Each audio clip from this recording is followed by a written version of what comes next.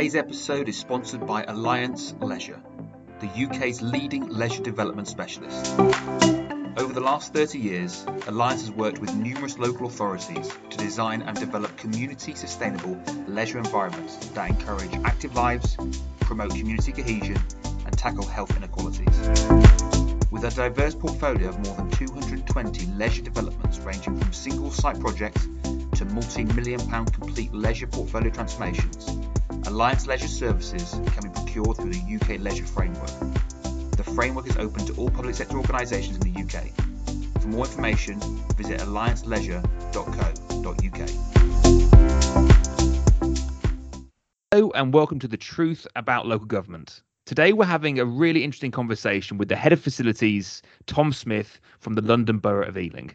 Tom, how are you this morning? Hi, Matt. I'm good, thank you. I'm really excited to be on and get speaking. Amazing. Well, firstly, thank you for coming on. Now to the topic. So facilities management. For most of us in society, facilities is something that we have no idea what it is. It's sometimes a term that gets bandied around. You might have heard of Carillion, but it's a really, really important part of the way in which the councils run, and also in broad society, it's a really important piece of service delivery that goes on behind the scenes. So that's what Tom's an expert in facilities, and he'll be talking to us today in his capacity as an individual, not talking about London Borough of Ealing, but more about the general themes about facilities that exist in the market. So Tom, as the expert, could you, for the listeners at home, just tell us what is facilities? Yeah, of course I can. So facilities management is probably the most broadest of conversation topics you could probably wish for. It is the sort of thankless industry it's known as. So facilities is the stuff that everybody just expects to work and doesn't think about sort of in the background. So when you go out with your kids on the weekend to the park, you need the toilet running and the water flowing, or when you go shopping and the lighting in the shopping centre expects to be working, that is all part of facilities management. So we often in the industry to break it down into two sections of hard services and soft services. So hard services facilities management is your maintenance, as it were. So, gas, electric, all that sort of stuff, fabric, building maintenance. And then the soft side is sort of customer engagement skills, sort of customer service and security and cleaning. So that's sort of facilities in a nutshell. I think most people have a sort of general handle as to what it is, but probably not the wider extent. Facilities management are often the people that you call when you don't know who else to call, essentially. So in my career, we've had all sorts of weird and wonderful requests raised through our help desk for stuff that generally might sit possibly in other areas, but ends up with facilities management. So it's a wide and varied industry, but a really exciting one, I think.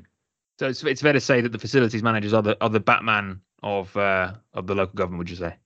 Yeah, I think that's a pretty good analogy. I think definitely we are in an industry whereby people expect things to work and often probably don't really appreciate the work that goes into that needs to be done to actually make every single day run smoothly. I'm obviously working in a large office here.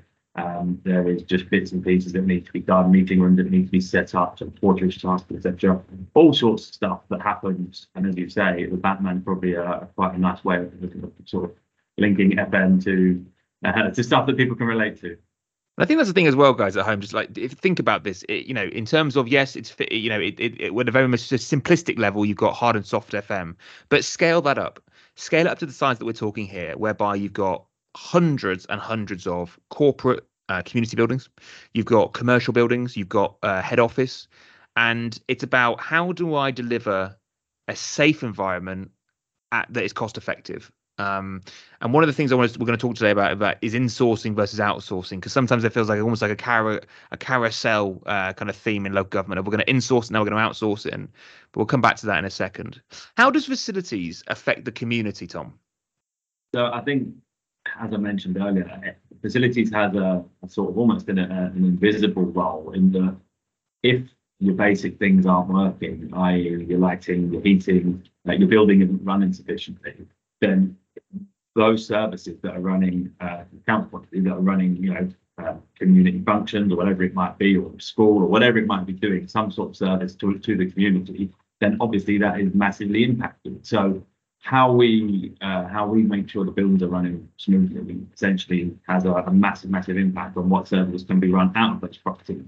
And then obviously in turn, the community are getting what they need and what they want from those services because the FM is running smoothly. I mean, we talk about places like libraries; they are, sort of in the government well known as the heart of communities a lot of the time. Well, we have a lot of libraries in Ealing, different districts of Ealing, and they are still quite heavily used to this day. They've obviously changed a little bit in how they operate. So, there might be a push towards the digital side of things. But obviously books in the old school sense are also very, very popular. We run a lot of community services out to those libraries, and they're a good example of buildings that need to be running well and need to be compliant. Nobody wants to be going to a building that is non-compliant or has a roof leak or whatever it might be. So the impact it has on the community, on the wider community, can actually be quite drastic. When we've had to close buildings in the past or whatever issues we might have had, it does have an impact. Nobody wants their kids not to go to school because there's a health and safety incident or whatever it might be, some sort of hazardous area whereby the school has to shut space or not be able to use it or whatever. So yeah, massive impact. I think this is the message I sort of try and drum home a lot of people when I'm sort of explaining to them. When I've spoken to staff in the past who maybe feel slightly disengaged or disenfranchised or something, I sort of trying to explain to them the sort of wider impact their work can have. I think that often, once you have those conversations with people, they start to appreciate what we do a little bit more. In my experience, what I've tried to do is sort of push to bang the drum again as to what facilities is and why it's so important and what we do to help you as service providers carry out we are a support function that are very, very critical. And I think since I started my career in 2008, facilities management is probably one of the fastest growing industries in terms of awareness around it. Back in the day, people just thought caretakers and site managers were there doing all the magic stuff and everything ran perfect. And actually, there's a greater awareness around it. And I think that's brilliant. People can talk about FM, think about FM, about a career path that they might actually want to go down. I've been into schools and spoken to kids about it and what it is. Had some interest that side. I've had some family members that I've been able to speak to. So yeah, I mean, when I left school, I didn't have a clue what facilities management was. Like most of us, I sort of fell into it. I think if you speak to any facilities manager or facilities management professional, or particularly a certain vintage, they'll tell you they started, as an engineer, or a porter, as a cleaner, whatever it might be in the relevant discipline, and sort of work their way into a facilities management role. Most of us sort of have come up that route. Whereas I think now it's a widely regarded profession. There's obviously professional diplomas and degrees you can get in university courses around facilities management, stuff that probably wouldn't exist when I was of that age. So yeah, really interesting industry for me. I'm going to say that sort of biased, obviously. I've been in it for 15 years, but yeah, I think it does have a huge impact, and people are starting to appreciate that we do a little bit more than probably back in my day of life. No, definitely. I think it's a great profession to go into, and I think for anyone listening who, it's so much of a personality orientated job because you have to be able to communicate with all stakeholders. And you are the gatekeeper of safety. You've got to make sure that environment is safe and is maintained to the standards. Otherwise, it costs a huge amount of money. I mean, for example, if you've got to say a boiler unit you fix year on year, you could change that for a new one now, and what would the cost be? And then you scale that up, and it's when you've got financial constraints like that, that's where the real challenge is. But facilities, absolutely, very, very respected, and I agree with you. I think the recognition for the role they have is massively growing, particularly past COVID. I mean, like COVID, obviously, I'm going to talk specifically about Ealing, but for the industry of facilities, how hard was COVID in local government?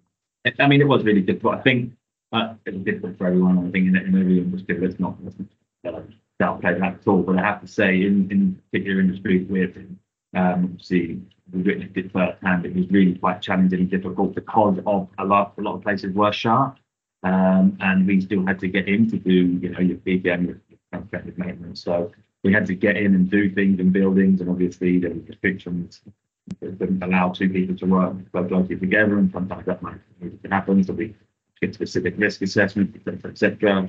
Our cleaning operation ramped up massively. So when everything else was sort of being scaled down, our cleaning operation was sort of scaling up, and it changed in how we clean our central office context, certainly, and others. So it was challenging, and it was, trying to get the staff that are in these roles, security, same thing, on board and engaged with it was a really, really key point. You are key workers and you are doing a really, really important piece of work here. Like I said, I think cleaning has to get a special mention too, because we all know how things change massively, and all that sort of stuff, and the additional cleaning that needed to happen. And obviously being staff, there was need for some buildings to stay open and stay operational. Some of the services we provide were obviously crucially through home and job accommodation and sort of stuff. So it was tough, but I think we made it through it pretty well. I think most of the country would probably agree that I think those people really were well recognised at the end, sort of the sort of one-time heroes, alongside obviously the NHS, who was the absolute stars. But I do think that key workers in local government and similar sort of arenas, they were better respected, I think, afterwards. Yeah, definitely, because I think COVID was one of those, again, sometimes you worry that it's kind of gone back the other way, that it's short-lived in the memory of the community, but it's the important part about a council, that every single person has a role to play, and that every person, whether it be cleaning, hard services on the kind of maintenance side, just as much as the chief exec does. Everyone has their role to play, and if everybody pulls their role, then the organisation succeeds. But if the cleaning staff wasn't able to do the cleaning, then the building couldn't run, and that's when it really affects the community.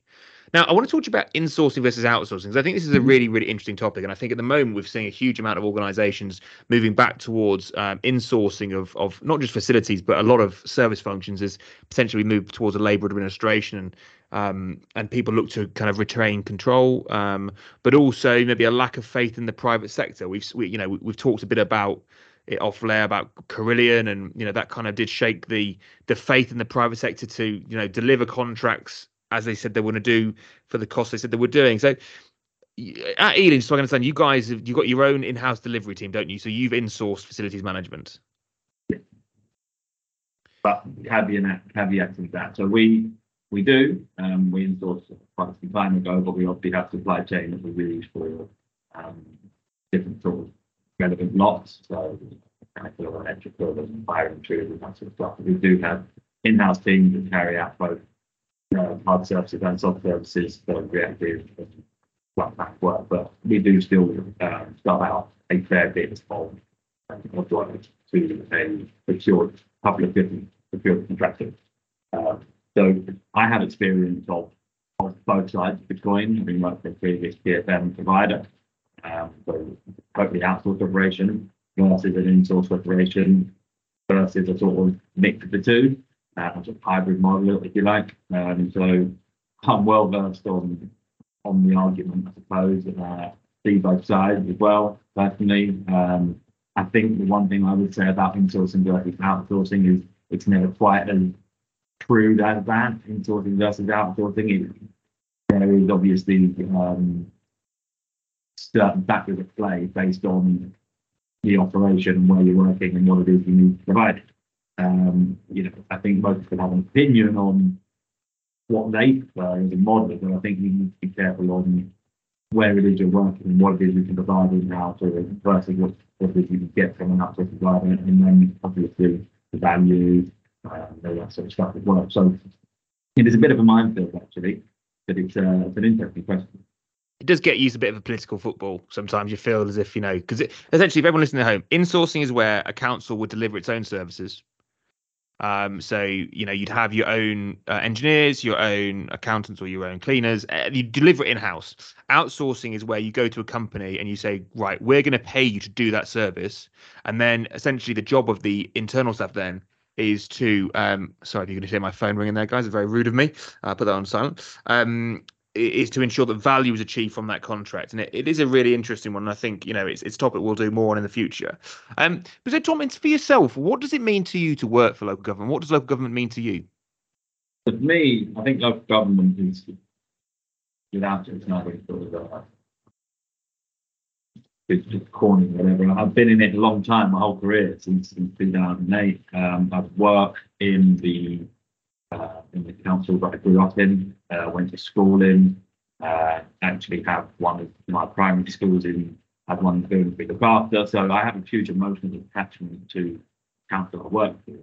But local government is a wider piece, obviously. It does mean a lot to me. I think, as we mentioned, we spoke about COVID, sort of unsung heroes and that sort of thing. I do think local government has had a hard time of it over quite some time. We've had pretty much since I joined in 2008. It's been cost saving, etc. I think that's the same for all councils across the country, and it really has sort of made me realise how important local government is in the lives of the community. We mentioned at the top of the meeting here for discussion that we need to be able to provide FM to sites to allow services to run for users of that community. And I think once you link it all together, we're doing a job that allows that to happen. You can take your pride in it. As I say, having grown up in the area and seeing the work that's done firsthand, it does make me proud. I think I wouldn't say that in local government for a long time I wasn't passionate about it. I think as an employer as well, local government being able to be get into a career. I couldn't be highly happy working within local government. It means a lot to you, and it's an important piece. I mean, I love that. You grew up in Ealing, you've worked in Ealing, and now you can see the impact the work that you do has on the communities of Ealing, and that's just so wonderful. Kind of that almost that circle of life, as it were. And it's wonderful, Tom. And I just thank you to yourself, and I know it's not about Ealing, but to you and your team at Ealing for doing such a great job. It's fantastic. To somebody at home who perhaps has listened to this and gone, you know what, I hadn't thought about facilities as a job. What's the best way to look at opportunities for themselves in facilities? How do you get started? Yeah, I think that's a great question. I think it's probably something that people don't get started. So obviously, first thing I would do is obviously quick Google into facilities management or IWFM, facilities management. There's some information around courses and stuff they can do to help people get started on the ladder in terms of FM. If you want to go with the academic route, obviously depending on what within FM you want to do. We've got a route through as well. So if people want to start up doing an apprenticeship in some form of trade discipline, that's one way into FM. Again, generally through cleaning, through security, depending on what it is. I would encourage people to go online, do a quick search, even look at stuff around college open days. You can also, I would say, contact, get in contact with your local council. I'd be happy to have conversations with people if they would to get in touch. We've run open days in the past here. I'm sure lots of other places have as well. So we do an apprenticeship scheme here. I actually came through an apprenticeship scheme in 2008. So I sort of stayed and came all the way through from, like I say, went to school in the fire. I was an apprentice here and made my way up that way. So there's plenty of options out there. As I say, it is such a minefield. So it would be quite difficult to sort of pinpoint exactly where you want to go and when you start. But if you a quick Google search and look on the IWFM website, would be probably nice. That's amazing, Tom. You remind me a lot actually of the chief executive of Lancaster, who I had on the other day, who started in cleaning as a temporary cleaner and worked his way up. And it's amazing to see your journey from apprenticeship to. And I think that's why apprenticeship is so amazing, because it allows people the chance to learn skills in a safe environment, to try out all the different sections, and that's why apprenticeships are so great, and why this hopefully the government coming in continues to support the utilisation of apprenticeships, not just in local government but throughout society. But Tom, it's been lovely talking to you today. Thank you so much for your time, and everyone at home, thank you so much for listening. You've been listening to Tom Smith, Head of Facilities at the London Borough of Ealing, talking to myself around facilities and their importance within local government and within the community. Thank you for listening, and have a great day. Thanks, Matt.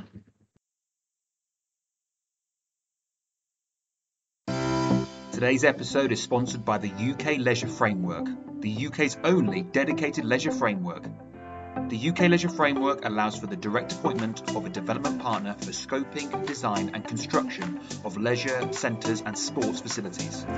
The framework is available to all UK public sector organisations and has completed over 100 projects to date. For more information, visit leisureframework.co.uk.